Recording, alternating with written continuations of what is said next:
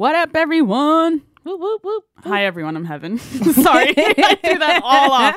Hi, everyone. I'm Heaven. I'm Tracy. And welcome to another round with Heaven and Tracy. Ow, ow! Yeah. So we have a huge jam-packed show today. Jam-packed. It's Pride Month. Packed with jam. Yes. We love Pride. Yay. Our guest today is Teak Milan, the national spokesperson for GLAAD, and writes about media representation, and also is like a poet and just an awesome person. And also claps back routinely on people who need to be clapped upon. Yes. We're going to be talking about media representation of LGBTQ folks with him. A quick note about this interview.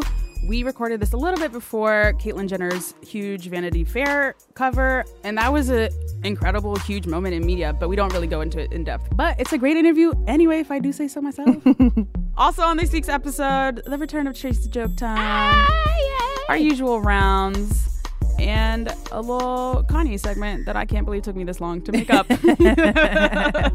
But first, we got a lot of tweets, emails, messages about a little wild story in the media.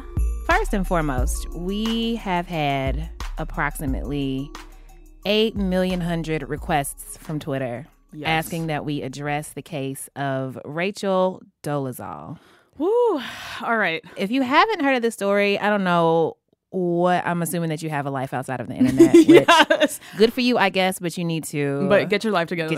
And tune in. Hear this story. So Rachel Dolezal is a woman who, until very recently, was the president of the Spokane, Washington NAACP.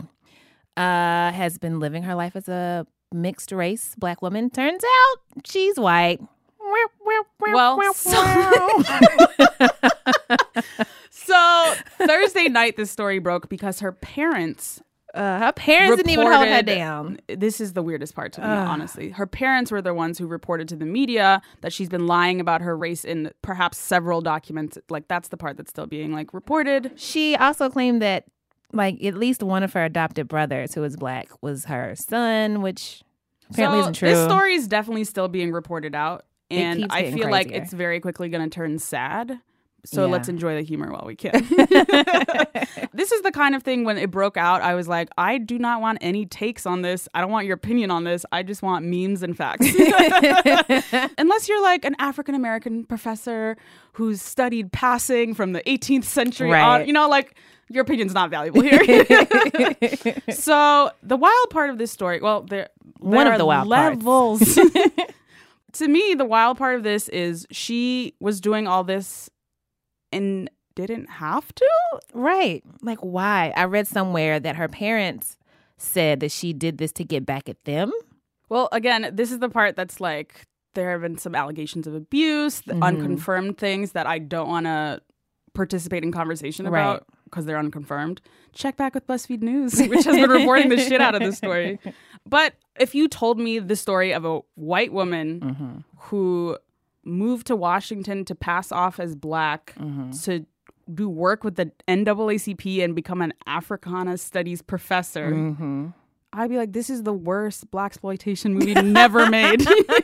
And the lengths that she went to, it's to make this happen. The makeup that she started buying was darker. The wigs and the weaves and the fake dreads. And she had this picture on Facebook talking about it's her 36th birthday and now she's going to go natural. Madam. No. This jive talking honky is honking for justice. Why is this happening? I was really trying to think of a tagline for that movie. Honking for justice? What does that mean? I have no idea. But she's doing all of this in the name of racial justice work. Even in her resignation letter from the NAACP. It was all about, I've done so much for this and that. And I didn't even think it was framed as I have done. It was this is all work that still needs to be done. We shouldn't focus on my personal story. But I feel like in saying that, she's making herself seem like, the most important thing here to me is the work and not the fact that I'm doing all this crazy shit. I mean, that's the best possible statement she could make. Right. But then there's there's another part where she was like, I've always been committed to elevating the voices of marginalized people, and now recently, as in saying thanks to this story and thanks to what I've done, now everybody's being heard. Girl, don't come looking for any cookies here. There are none for you. How did you feel about the story when you heard it? First, I was like, what? Yeah. I was Initial face. What? But I do have some thoughts. Number one, I'm certain that she is not well. Now, I mean, this is my speculation. Yeah. Because, I mean, the fact that a white person would give up all their white privilege. Listen, you've got to be some kind of like, you're doing this wrong. What? You are hustling backwards. You are going in the reverse. Ma'am, listen. You could get a lot done being white. Right. Exactly. The NAACP was literally founded by white people. Yes. You don't have to be black to be up in that bitch. You know what I'm saying? In fact, you could use your white privilege to do work that perhaps black people cannot do. Perhaps infiltrate some spaces where we're not typically allowed. But anyway, so I knew that the conversation was going to turn towards mental health, and I knew it was going to happen quickly. If it comes out that she's got some serious problems, I would believe it. She would have all my sympathy. However, it does kind of annoy and irritate me, and this is something that my friend Nicole, who tweets as Tennessee Tea and Whiskey Woman on Twitter, hey girl, hey, she pointed this out, and I was like, you know what, you are exactly right. But the swiftness with which people tend to give white folks the benefit of being sick, like mentally unwell when they do some fucked up shit, is insane. It's astronomical. And we as in people of color, we're not afforded that same luxury. Yeah. Like the German Wings pilot who flew an airplane full of human beings into the side of a mountain, okay? But he was just depressed. Had he been any shade brown or any like hint of brown, if somebody had taken a brown marker and like made a mark on his face, they'd have been like, oh, he's a terrorist.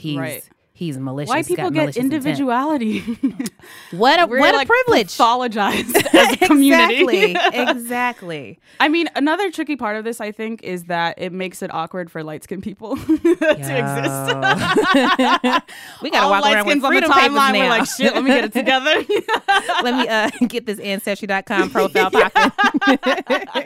But yeah, I mean, it's hard because it's like she could very well be black and have her skin tone. They're light-skinned people. Right. Or when they're like, well, black women get weaves all the time to have straight hair. And like, it's not an aesthetic thing at all. Like, that's not what this is about. Right. The way that some black people have jumped to her defense is not surprising to me because people are just whatever. But I just could not help thinking that if this was a black person who had done the opposite, nobody would be like, oh, well, they just want to be blah, blah, blah, blah.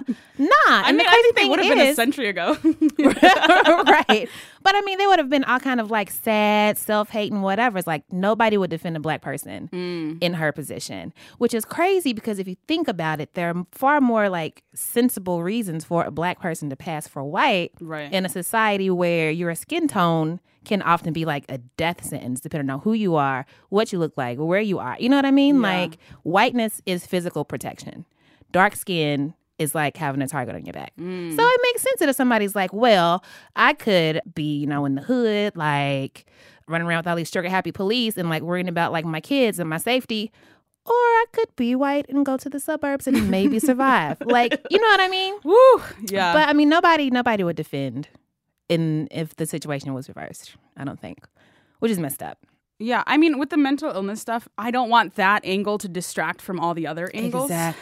Exactly. There are consequences for her passing. Yeah, and that's the thing that really gets me. I was having a conversation with somebody about, like, you know, what was that, like, the actual damage that she had done or whatever.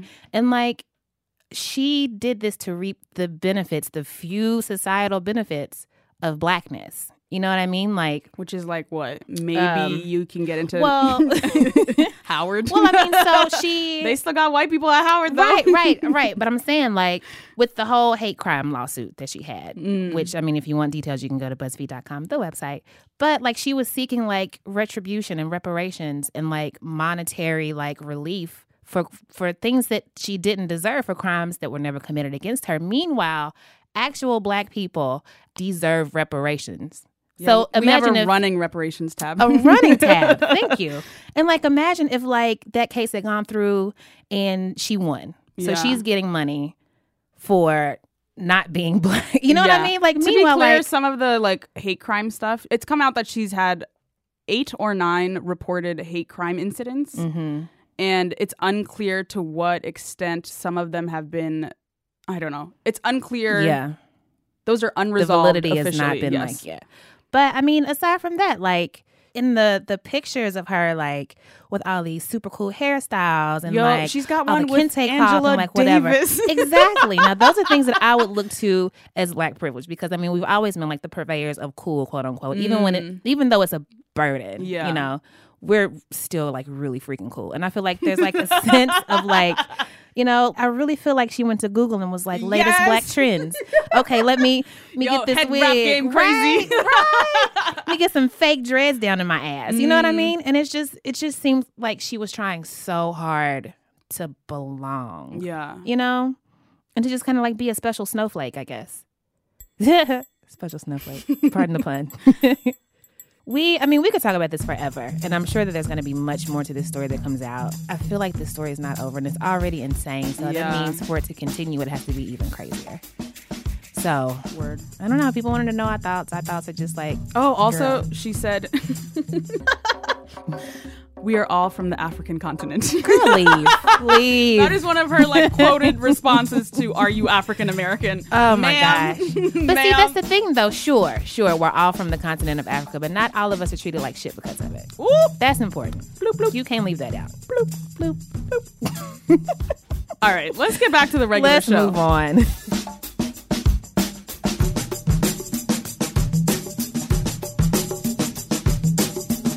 Okay, guess what time it is? What time is it? So it's kind of time for Tracy's joke time. What do you mean, kind of? Well, this is not actually one of my jokes. This is a joke that someone sent in. Ooh. I know. I typically like to tell my own jokes. Yeah, because you're an artiste. Thank you. Thank you. These are jokes that I've had years to perfect. I can tell.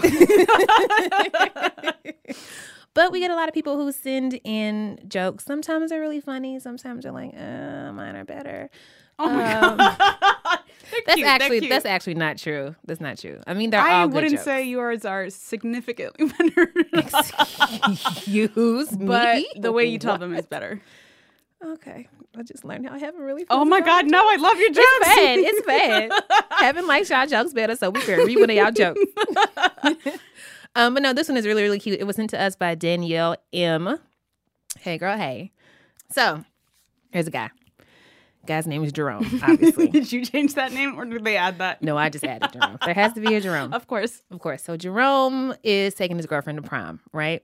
And he wants to pull out all the stops. He wants a very nice tuxedo. He wants the limousine. He wants the great dinner reservations. He wants to make the night extra, extra special for his date, right? Okay. So he goes to get the tickets, but the ticket line is really, really long. But he stands and he waits and he gets the tickets. He's like, okay, bet. Now I need to go get the limousine. He goes to the limousine company. Sure. I guess this is before the internet happened where you can do everything online. But he goes to the company to rent a limo, but the limo line is really, really long. Oh, God. But he stands in line. He waits. He eventually gets the limo. Goes to buy her some flowers, nice little corsage. He goes to the florist, but the flower line is really, really long. How tiny is this town? What's going on? It's obviously very, very teeny. Flower line is really, really long. So he waits and he waits. Eventually, he gets the flowers. It's prom night. He and his date are dancing, just cutting a rug, just dancing the night away. I have no idea what those words were you just said. Cutting a rug?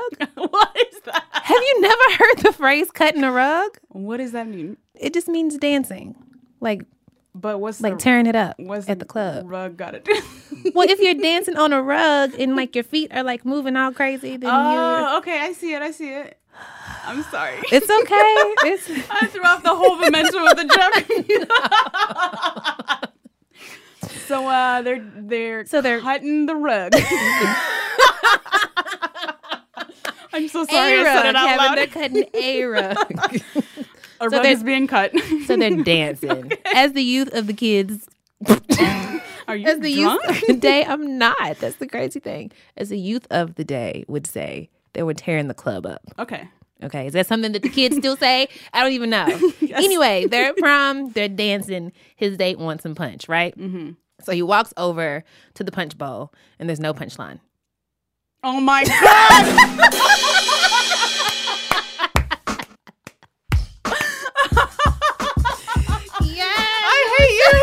I hate this reader. Don't hate listener. me.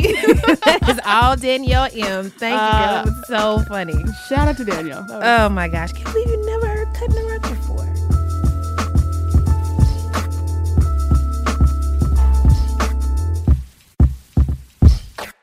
We are so very excited to have Teak Milan on the show. Yay. He's the national spokesperson for GLAAD. GLAAD is an organization that looks at a lot of media coverage of LGBTQ folks. And he does a bunch of other cool things. Great writer. We're so happy you're here. Fantastic sufferer of fools, I have learned. Yes. Welcome to the studio. Hey. Welcome. Thank you for having me. Thank you for being here. So we like to start off by asking everyone, what do you do and why? What do I do and why? Okay, so I do a number of things. So like you said, I'm a national spokesperson for GLAAD. I talk about a lot of our trans issues on a national level. I'm also a media consultant. I do media consulting for lots of other folks. I'm a writer. I'm a poet. And I'm also a husband. So these are all the things that I do. So like my whole thing is just, trying to be a man of the people, and just trying to be a part of that contingent and a part of the population of folks that are trying to like move the cultural needle, towards something that's really inclusive and equal for all folks. So that's what I do. Trying to change the world and shit like that. Hey. As Heaven likes to say, you contain multitudes. Yes. Thank you for quoting me on that. Not Walt Whitman. I mean, I never heard him say it personally. As Brother Walt Whitman said. In your capacity as a consultant or a media trainer advocate, you look at a lot of the ways media writes about trans stories in particular. Mm-hmm. And I think with Gender Story now being more in the national spotlight, that's something more media companies have to like reckon with in a way that's like not what it used to be like even a year ago. Yeah, that's true. I think trans people right now, we're definitely having like a surge in visibility. We've been having this over the last couple years, right? Because even like 5 years ago when South Park had the trans episode, do you remember that? When I don't, because I don't remember. South Park? Okay, South Park is my shit. Really? So, I love that show. I do. Wait, I missed this episode. Okay, so this episode with Mr. Garrison turned to Mrs. Garrison, and then Mrs. Garrison decided to detransition and was like searching for like her penis throughout the entire episode. It was fucked up. It was really degrading, right? But now we go 5 years later, South Park has a whole episode when they're talking about the trans kid and the bathroom situation, and it was done in a way that was really funny and really like on par with like the correct language and kind of the ideas, right? Really? So I think what was the trans kid in the bathroom situation? Okay, so this is what happened. So Cartman kept blowing up the girls' bathroom, right? And Wendy was like, Cartman, sure. Cartman, stay out the fucking girls' bathroom. He was like, I can stay here because I'm trans. And they were like, you know what? That's fucked up. You're not trans. You're just doing this to be in the bathroom. So they're having this whole back and forth. So Cartman goes to the principal and he's like, this is discrimination. I'm transgender. I want to take a shit in the girls' bathroom. I'm transgender. I looked it up. That means I can use the girls' shitter. You are not transgender, Eric. You don't even know what that means. Yeah, it means I live a life of torture and confusion because society sees me as a boy, but I'm really a girl. All right, well, if you identify yourself as a girl, you must find yourself attracted to boys. Is that right? That's actually not true. I can be transgender without it having anything to do with the gender I'm attracted to. Check the state bylaws. All right, listen, Eric. Erica. Listen, Eric. You must know why we can't have you in the girls' bathroom. All I know is I'm transgender, and you can't make me go to the bathroom with the cisgenders. And so the whole time that was happening, we found out that Stan's father was really the girl who sings that song. She has the black hair. She looks an older looking woman. She's like 17, but she looks like she's 35. Lord? Yes. Oh my God, Lord the God. We love Lord. I love Lord. I love Lord too. I love she her does too. not look 16, I do agree. Okay, right. So anyway, they found out that Stan's father is actually Lord's, right? So they're having this whole...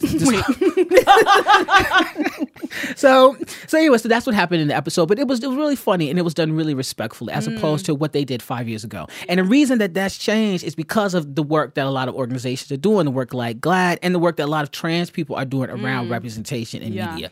What have been some meaningful pop culture representations for you? That's a good question. That is a good question because there hasn't. You mean like as far as like trans folks? Yeah, I mean it can be literature, it can be maybe an episode of South Park. That was one. Yes, that was a favorite. And of course, Laverne and Janet. Yes, we always go back to Laverne and Janet because really they're like the two most consistent. For those who don't know, that's Laverne Cox and Janet Mock. I'm on first name basis because like they're in my phone. Hey. I'm jealous. Anyway, my entire body just turned green. You can see it. Those are my boos. Shout out to them. But we always, refer to them because they're really the most visible and and have done so much work as far as not just pop culture and entertainment and journalism, but also around advocacy too. So I look to them them too. And Laverne always talks about being a possibility model. Yes, you know, I love that phrase so much. Me too. And she's really modeled that for so many people. Yeah. I would never be so arrogant to think that someone should model their lives after me, but the idea of possibility, the idea that I get to live my dreams out in public, hopefully will show other folks that is possible. And so I prefer the term possibility model to role model. Nice. My mentor, Alexis DeVoe, just wrote a book called Yabo, and the main character is a Black intersexed young man, intersex trans man, who actually that's going to be turned into a play, and I'll be playing him in an off-Broadway play that's coming up. That is so exciting. Do you know when you'll be performing in it? Like, when this is probably not going to be till next year. We're just starting production right now. We're just in talks and writing and getting this done, but that's going to be coming out probably next year. We will be there. I would love to see this. Yeah, it'll be great. I'll make sure that BuzzFeed gets a ticket. Hey. Yeah, so really that's it as far as like the representation, you know. And I was at the Black Trans Advocacy Conference a couple weeks ago, and I was talking to them about how when I first started my transition in 2007, this was before like visibility was like a strategy for trans folks. You know, I was like on Downlink and Black Planet. Y'all remember that? Yes, I remember Black Planet. I do not know what Downlink is, though. Black Planet, absolutely. And Downlink was a whole other like incarnation of Black Planet. But I remember being on these websites and just stalking trans men, particularly Black trans men, you know, and these are guys that just existed in the world. You know what I'm saying? So that was my role models, my possibility models. Just these guys where some of them were low or no disclosure, some of them were very out, but they were just very trans and very just existing in their body. So that was what really meant a lot to me coming out, you know? That's awesome. So in the bio that's on your website, it says that you have media-trained national advocates like CeCe McDonald and Gina Rosero. And for those of you that don't know, CeCe McDonald is a Black trans woman who has become a major advocate in trans advocacy over the last few years. She was involved in a racialized transphobic attack, and while defending herself, her attacker was killed. And she was charged with murder, and she fought those charges. Ended up getting released 2 years later after serving 2 years in a men's prison. And while she was in that prison, Laverne Cox became a confidant and a best friend of hers. And they also have started production in the Free CeCe documentary, which I think the production is done, actually. So they're going to be working on this documentary. So CeCe is becoming a major advocate, particularly around trans women in prison and prison reform. Yeah. What exactly does that entail? Like, when you're media training advocates, like, what are the most important things for you to train them on, like the most important bits of knowledge for you to impart on your advocates? Whenever I train somebody, particularly somebody's trans doing their advocacy work, I tell them to picture in their mind that one person in their life who just doesn't get it, who just really can't get it, and what you can say to them to make them understand you. We're not talking about people that hate you, right? We're just talking about like that cousin that's reachable like, people. Like, I love you, but I don't understand what's going on with Yeah. you. You know what I mean? What kind of conversation can you have with those people? And that really starts people off. Like with CeCe, I was trying to get her to like write her talking points and thinking about, you know, what she wants to say about her life, and she just couldn't get it until I told her to think about that one person. That one person for her was her mother. And when she did that, then her story started to come out. So then once the story starts to come out, you know, it's important that, you know, I give people the space to have their authentic voice, right? But at the same time, still be able to talk to like the intersecting issues. So if you want to talk about your personal story, but also be able to pivot this back to the larger issues that we're looking at, like you know, if it's you know, poverty, or if it's incarceration, or if it's like you know, racial trans misogyny or racialized misogyny, like these larger issues that still that we constantly have to be making sure it's within the public consciousness, you know, aside from just talking about our personal stories. So it's important that people can be able to structure that for me during our trainings. I like to think that we're naturally good. I like to think that people are really good, right? And I think that all of us have a sense of like love and justice and fairness, you know, and if we can appeal to those aspects to a person in a person's heart, then you'll be able to change their minds, you know. So in a lot of the sort of narrative around trans stories, which Jenner alluded to, is like Jenner was saying, I hate the girl stuck in a guy's body, like narrative. I'm me, I'm a person, this is who I am, I'm not stuck in anyone's body. And I feel like a lot of the conversation is generally about like, well, at one age I felt this, and then do you feel like that's a useful narrative, a helpful narrative? I think it's a narrative. Yeah. And that's the thing. Like, you know, the trans experience isn't a monolithic thing. Right. You know, the experience looks different for everybody. So there may be a trans person that absolutely feels like they were born in the wrong body. Like that really sums up how they feel. Yeah. I know for me, I never felt I was born in the wrong body, but I definitely felt that I was evolving away from this girl or this woman that I thought I was, or I thought I was supposed to be. You know, and I know some trans people who just never at any point in their life ever identified as the gender that was assigned to them at birth. You know, some trans folks who are like, you know, my transition is just my medical experience. It's not necessarily the crux of my identity. Therefore, I don't disclose my transness, right? It's just my personal medical history, which is nobody's business. So that's what I think we have to understand is like the transgender experience is something that it's a multitudinous. Is that a word? It is now. It is now in this dude. Multitudinous. Multitudity. It's a multitudity experience. Thank you very much. I think what's interesting to me is we spent like the better part of last year saying the phrase Black Lives Matter. Right. And in that time, we've also seen increased reporting on the death of trans people of color. Right. And somehow that's not a part of the conversation of Black Lives Matter. Yeah, and that's so fucked up. You know what I'm saying?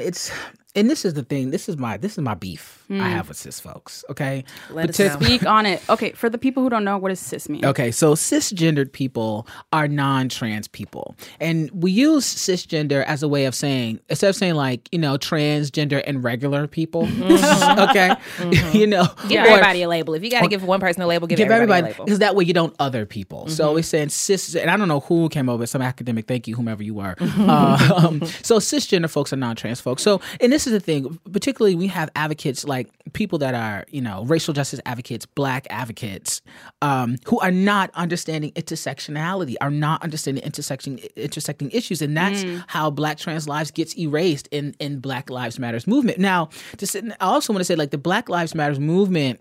The slogan and the movement was started by 3 queer Black women and also a couple gay men, one being Darnell Moore, who's a really good friend of mine. So I just want to put that out there and say it's not them, you know. But as the slogan has taken off and as you know, different like facets of the movement are taking off, we're seeing that a lot of times that trans people are erased, women are erased. You know, we talk about Black Lives Matter, but they're not talking about all of the women that have been killed by the police. The police have killed, I think, 19 Black women this year alone.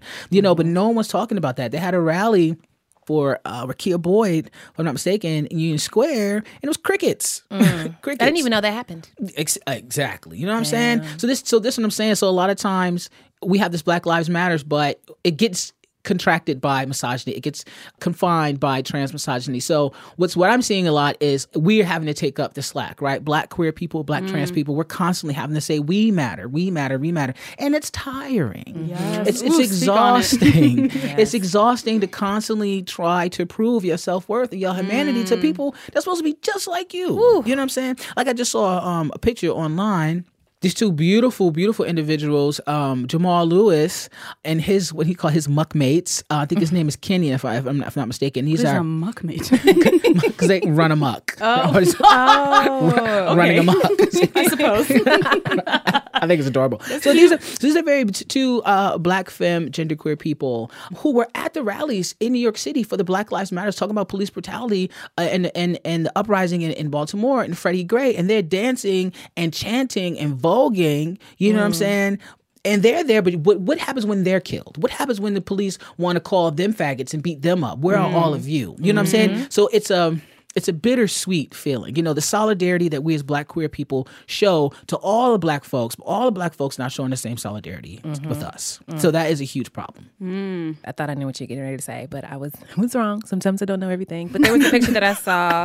This only happens twice a year, so I got one more time to be wrong. But there was a picture that I think Jamila Lemieux tweeted, and it was a picture of like a wall somewhere in America, and like there were like posters, like one said Black Lives Matter, another one said like different variations of Black Lives Matter, like Black Trans Lives Matter, Black Queer Lives Matter, et cetera, et cetera. And someone came along and with red spray paint painted over like the Black Lives Matter or Black whatever Lives Matter with all, to change each and every one to all lives matter. I'm so over that. I got so angry. I'm so over that bullshit. Like, let somebody else have something. Okay, so you know how that cop was like, fuck your breath? It felt like if this was like a movie, you'd be like, a little on the nose. The whole year being like Black Lives Matter, and you're like, fuck your breath. You're living like the worst crash plot line. Exactly. Ever. So first of all, it's just absurd on that level. Right. But it's just so disheartening. It is. And like, as loud as we have to yell and scream, like, well, me as like a straight Black woman, I know that the more layers and like the more like labels and others that you have, the louder you have to scream. Yeah. You know? And I know I'm tired each and every day, so I can't even imagine. And like one of the things we wanted to ask you was like, how do you keep your sanity and how do you like guard your energy as you're taking on willfully the burden of having to teach so many people like the basic parts of like your humanity and Cece's humanity. You know what I mean? How are you not insane? Because, see, the Yes. thing is, I just say same. right? See, but the thing is that you know what I'm not going to do. I'm not going to talk to real like hateful ass, ignorant ass people. If you don't like me, you don't like me. I don't like you. You know that's a consensus, Yeah. right? You stay your ass over here. I'm gonna stay my ass over here. You know, that's fine. Simple and easy to do. Simple and easy to do. So a lot of the talking and a lot of the of the helping and the advocating is happening with folks like you all, right? It's happening with allies. It's happening with people in the community. It's happening with the movable middle. It's about people that we can move and shape. It's not about the people that really want to hate us and kill us, because they're always going to want to hate and kill us. You know what I'm saying? And even having these conversations with other Black cisgender straight people about intersectionality, it feels good because I want to talk to my people about this. That's what I want to talk to. I don't need to talk to nobody else. Honestly, you know what I'm saying? So it feels good, and that's part of the reason why we did the This Is Love campaign. We did a This Is Love campaign, media campaign, which highlighted supportive and loving Black families who supported and loved their LGBT family member. Because to counter this narrative that Black people are the most homophobic, that we're the most conservative and things like that, right? So we did that, and I found that is just absolutely untrue. Even having conversations with like cisgender straight Black folks about intersecting issues, about queerness, about embodied femininity or embodied masculinity, there is an openness to it. So there's possibility. You know, I don't believe that we're all a bunch of like Uncle Ruckus conservative preacher types or whatever, you know? So A lot of the trans figures that have rised up in the media, rised up, has arisen. So like it's folks like Laverne Cox or Janet Mock who are beautiful and super femme. You don't really see that much room for people who are not like traditionally super femme or traditionally super masculine. Or who don't like fit a particular mold. There's not a lot of room for genderqueer people, and there's also a lot of beauty politics. But that's just if you're a visible person, those politics are bound, whether you're trans or not. Right. You know, but I think what I love about the queer community and genderqueer folks is that they are really forcing people to see them and forcing people to take notice that, you know, gender and gender expression is not a binary thing, but it's a spectrum, and that there are people that exist within the blue and the pink. I personally like my blue. I'm good in my little box. I like my blue, but I know people that don't, and that's okay. But genderqueer folks are making it known, you know, so. And that's the thing about queer people. I really think that we're the future. You know what I'm saying? I'm saying we really are showing people like different ways of humanity, like showing that humanity can exist in a multitudinity of ways. Great word. Yeah. This conversation makes me think of Tumblr and Trans Visibility Day and like how much like trans activism I see every day among people like half my age. Like Tumblr's the shit too. Tumblr is Tumblr's so smart. amazing. Tumblr and is Twitter. amazing. The kids are all right. They're right. Yeah. So a lot of the stories, especially like in cable news, I know you talk a lot about like the narrative of trans people, but like also the visuals of like these cable packages where it's like the B-roll is like a lot of the body, like the focus, especially for trans people, is like we need images of body stuff. Yeah. And that's like the primary interest. Yeah. Do you consult in any way about not just the narrative, but the visual stuff? All the time. Yeah. All the time. Just what do you see often, and like what are you trying to tell them not to do? A lot of times it's, you know, I'll go into a place, to like a magazine or a TV studio or whatever. And what they want to do is they want to show a lot of like the transitions, like the physical transitions, like somebody put it on their makeup or, you know, put it on their wigs and things like that. But I'm telling them we have to talk about the experience, like the lived experience, not so much the body politics, because the trans experience, like I said, it looks different for everybody. So people's bodies are going to look different in their transness. So to look at one body and say, this is how a trans body is supposed to look, you know, isolates so many other people. So I think right now, let me tell you, when Laverne was on Katie Couric and Katie Couric tried to ask about her genitals, she pivoted away from that in such a way that I really think that was really a turning point in her career. And that was really a shift, a monumental shift in the conversations we've been having. Yeah, I'm curious because, you know, I think all of us want to be educated, and people who are not educated about this or familiar with sort of transgenders they're preoccupied with the genitalia question. And I'm wondering if you think that's true, and how, if you have the same feelings about that. I do feel like there's a preoccupation with that, and I think that the preoccupation with transition and with surgery objectifies trans people, and then we don't get to really deal with the real lived experiences. The reality of trans people's lives is that so often we're targets of violence. We experience discrimination disproportionately to the rest of the community. Our unemployment rate is twice the national average. If you're a trans person of color, it's 4 times the national average. The homicide rate in the LGBT community is highest amongst trans women. And when we focus on transition, we don't actually get to talk about those things. There's a young woman named Ilan Nettles who on August 17th was just walking down the street with some friends, you know, minding her own business, and she was catcalled by a couple of guys. And one of them, once they realized she was trans, she was beaten into a coma, and 5 days later she died. This is the reality of so many trans people's lives in this country, trans women of color whose lives are in danger simply for being who they are. And we're looking for justice for Ilan's murder, and we're looking for justice for so many trans people across this country. And by focusing on bodies, we don't focus on the lived realities of that oppression and that discrimination. You're so well spoken about it. You know, that was very well put. So right now, honestly, people know because of that. They know not to ask about people's. You don't ask nobody about their genitals. Ain't nobody asking you in the street. Don't ask. Hopefully, exactly. You've already known. Like, should be. You learned that when you were like 3. Don't ask about people's privates. Right. Hello. Let's do better, y'all. Don't talk about the no spots. Yes. Don't. Elementary school lessons. Really, let's go back to that. Let's just go back to that. You know. So that has really changed a lot of folks. And so now when I find these people are like, okay, we know that's bad to talk about that. So what do we do now? You know, so it's like forcing them to think harder and work harder and dig deeper to talk about my lived experience instead of worrying about, you know, what I got going on in my pants and who likes it. Right. You know what I'm saying? Yeah. Stop being so lazy, everybody. Thank you. Do better. Google it. Google it. Google it. That's an option. You literally walk around this world with a computer in your pocket. Okay, that's what I'm saying. Ignorance is willful. If you don't know something right now, that's because your ass don't want to know. Exactly. So in college, me and my friends made a little theme song for this moment. Right now. Google that shit. Hey, Google that shit. Hey. That's literally it. That's the whole song. Google that shit. Kevin, we're going to get you a beat. You're laughing. We need a producer on this. Perhaps Jean Grey. Maybe Don will of the We'll Almighty return back Sonia with Morgan. this Google that shit song. We'll see. No, but seriously. Google that shit. We'd like to wrap up our interviews with a segment that we affectionately call Pew, Pew, Pew, Pew, Pew, Pew. Finger guns. That's what it's called? That's what it's called. Everyone's so underwhelmed when they hear it. They're like, really? So it just means like rapid fire questions. These are guns. Those are guns. So, Okay. Just to translate what's happening here. Okay. It's so No, weird. maybe we should do better with this segment. was Anyways, all right. Okay. Rapid fire questions. Lots of random questions. First shit. question is always, Okay. how do you feel about squirrels? No pressure, but this will determine our friendship going forward. I love squirrels. I fed them a bag of peanuts yesterday. Wow. What? Was that the bad? Was that You're the the wrong first and answer. only person. You're the wrong to side of speak history right now. Positively about squirrels. How y'all not like squirrels? In the why? Okay, why do you like squirrels? Let's talk about that. I live in the Bronx, and where I live is there's just a bunch of squirrels everywhere, and they're cute. And I They feed don't them bother y'all almonds. out there. Not really. Maybe I mean, they do Bronx follow squirrels you. are different. They'll follow you around. I feed them a lot. So See, I that's feed where them you fucked yesterday. up.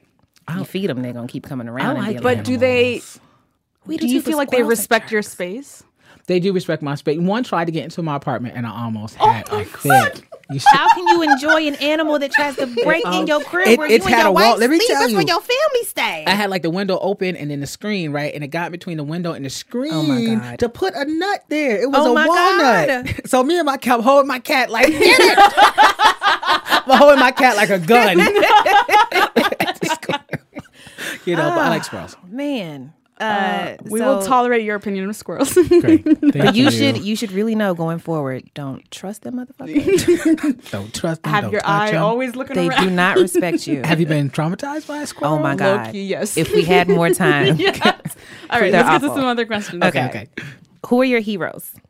My mother was my biggest hero. mommy. God rest her soul. My mother died last summer. So sorry. Yeah, so my mom. What was your first pet and what was its name? My first pet. Don't say it was a squirrel. You gotta go. No, it's okay. No, my first pet was a dog. Was a dog named Sheba. Aw, Sheba is a great name for a dog. Yep.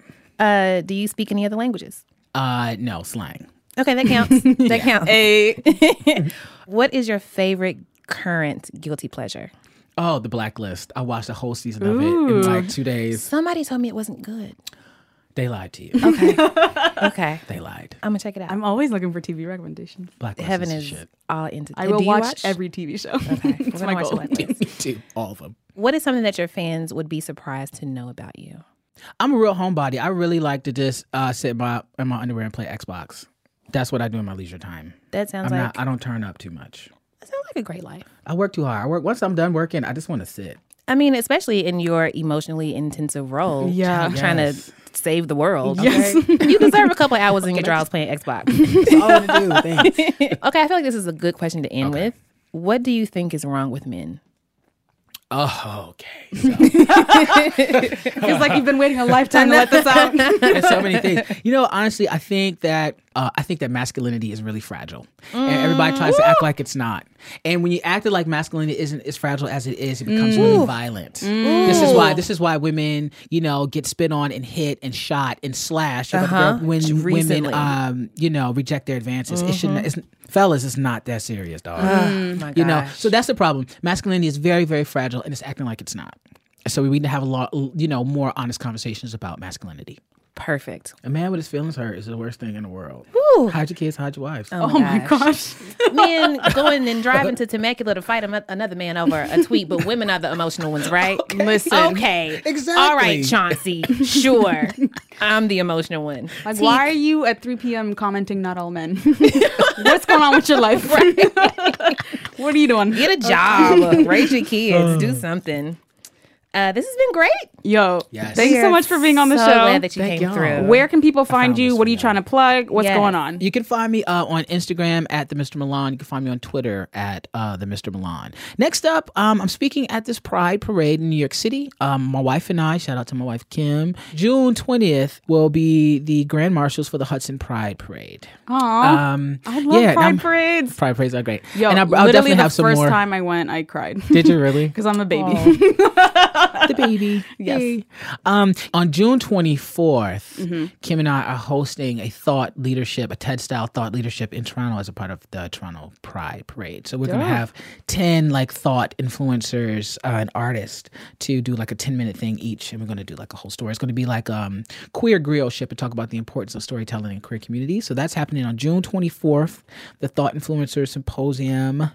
I'm also hosting Black Pride on June 28th in Toronto. TeekMilan.com There you go. for all of my updates. Yay. Yay! Okay, cool. Thank you so much for joining This us. was Thank y'all. fantastic. This was a lot of fun. And thank you for drinking with us. Yes. I feel like it's been a long time since anybody has had a drink. Cheers and queers. Yo, that's so beautiful. I'm gonna say that forever now.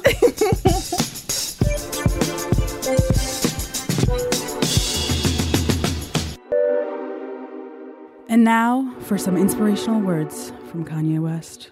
In my fight to be able to create, I've had to assert who I was because I wasn't being recognized as such. And for me to say, hey, I can create in this space, I can do this. No one wants me to say that. No one wants me to say that out loud, And until I'm able to do it, I'm gonna say it. Now that I'm able to do it a bit more, I can say it a bit less.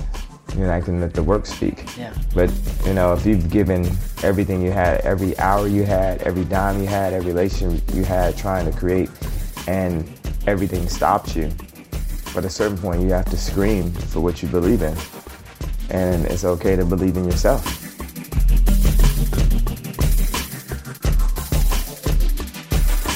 All right. We are almost at the end once again. Who are you buying around for, Tracy? I am buying around for the hilarious David Alan Grier. Mm-hmm. So there was a show on TV once upon a time in the 90s. You were probably 3. It was called In Living Color. In Living Color, still is. I mean, honestly, like some of the sketches have not aged very well. Political correctness was not as big of a thing like in 93. So there's some sketches, there's some words that they use and it kind of makes you cringe. But overall, like, I mean, it was a very, very brave and bold sketch comedy show. Yeah. It gave us Jamie Foxx. It gave us, what's the white man's name? Jim Carrey. It gave us Jim Carrey. I love Jim Carrey. It gave us the entire Wayans family. Yes. And you know it's like 27 of them. Yes. So they can all trace their roots back to In Living Color. And like just the way that they did like social commentary and just like Black pop culture funny stuff was so amazing. So David Alan Grier is a comedian and actor who got his mainstream start on In Living Color. And he also hosted Saturday Night Live at least once. Yeah. And on Saturday Night Live, he played Maya Angelou. Oh, yes. I love this so much. And so there were 3 different sketches. There was Maya Angelou reciting a poem for like regular consumer products. Like there was one for Fruit Loops, there was one for Pennzoil, and there was one for Butterfinger. Hilarious. And now, Maya Angelou for Fruit Loops. Toucan Sam, you leap on the back of the wind. Lodestone to assorted fruit flavors. Phoenix of the dawn's wan smile. We gave you, Toucan Sam, life. You, Toucan Sam, give us loops of fruit. Fruity Loops. Fruit Loopies. Swimming in the churning, frothy mother sea of milk. Kellogg's appreciates consumer comments. P.O. Box 221, Battle Creek, Michigan. A prism of fruity color. A cornucopia of over 40 fruity tastes. The orange, the apple, the grape, the pomegranate, the quince. The kumquat, the kiwi, the plantain, the This has been Maya Angelou for Fruit Loops. This is basically what we sound like on Drunken Debates. Basically. FYI. We're trying to channel Maya Angelou. Now there was that little blip. There was the smudge on the resume. Oh Chocolate News was not. But we will not mark that on his legacy. We will not let that define David Alan Grier Yes. because he also was the Reverend Leon Lonnie Love on Martin, which is like one of the best comedic roles, I swear to God, of anybody on any sitcom. And he's just like mad talented. I don't want to see more of him. David Alan Grier, if you're listening, come to the studio. Let us ply you with liquor and just like talk to us. Let us study at your feet and maybe do some Maya Angelou poems. I don't know. David Alan Grier around on me and like legitimately come to the show. Email us something. Heaven, who are you buying around for?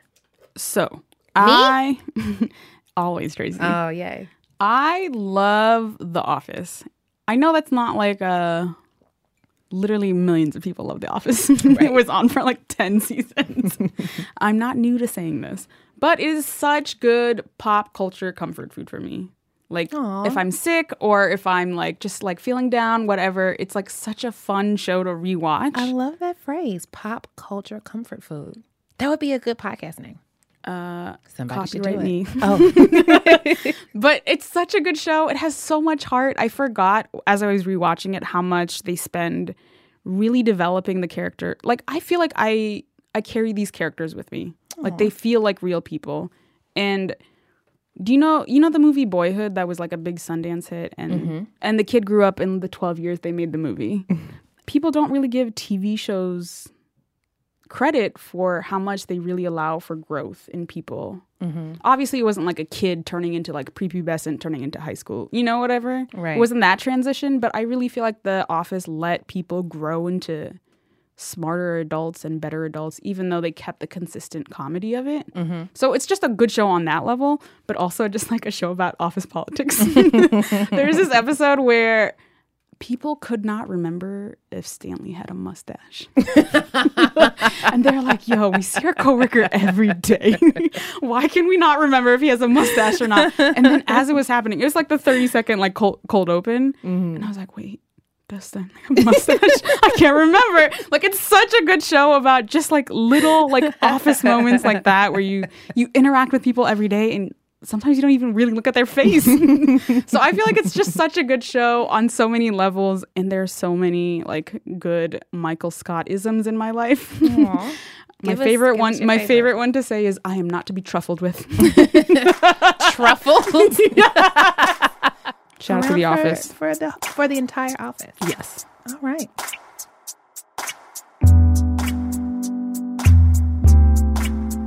We did it. We did it. We did it again. So we're going to get you into a studio to record the Google That song. Oh my God. Google that shit. Hey, Google that shit. Hey. We're going to do that. So we need a producer on that beat. DJ Mustard, hit me up. Mustard on the beat. Thank you to everybody. Thank you to Teak Milan for coming through and dropping all the gems. Shout out to the Pod Squad. Pod Squad. Shout out to Jenna Weiss Berman, Eleanor Julia Kagan, Furlon, Eleanor Kagan, Paul Ruest. Let me tell you, Paul's in here with no sleeves, just flexing. Paul ain't got a single sleeve to his name today. And a single worry. No Paul sleeves, ain't got no worries. worries. Shout out to Argo Studios. Yes. And shout out to our in-house band, kind of, maybe? Not in-house. Probably not. Jean Gray, and to Don Will of the almighty Tanya Morgan for making us the best music. What else? If you have questions, comments, if you need advice, if you want to tell us how dope you think we are, send us an email at anotherround@buzzfeed.com. And as always, you can find us on Another Round at Facebook, Twitter, and Another Round at BuzzFeed.com. Follow Heaven on Twitter at Heaven like the noun, Rants like the verb, Heaven Rants. Shout out to Tracy at Brokey McPoverty, still the best Twitter name of all time. Truer than I wish it was. Send me $1 maybe. Yeah, send us some money.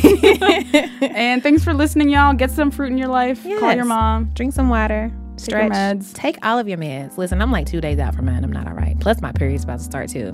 I'm insane. Tracy, get it together. I'm trying. I am on my meds. Failing. I'm so proud of myself. Yay! Woo! See y'all next week. Look me in my face.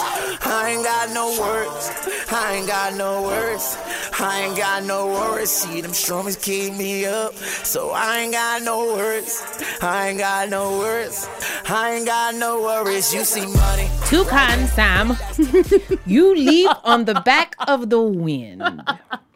That's all I got. Ladies and gentlemen, that was Tracy's impression of David Alan Grier's impression of Maya Angelou. I'm clapping for myself. This is me you hear right now. All we do is impressions of impressions on this show. Because we can't do straight up impressions at all.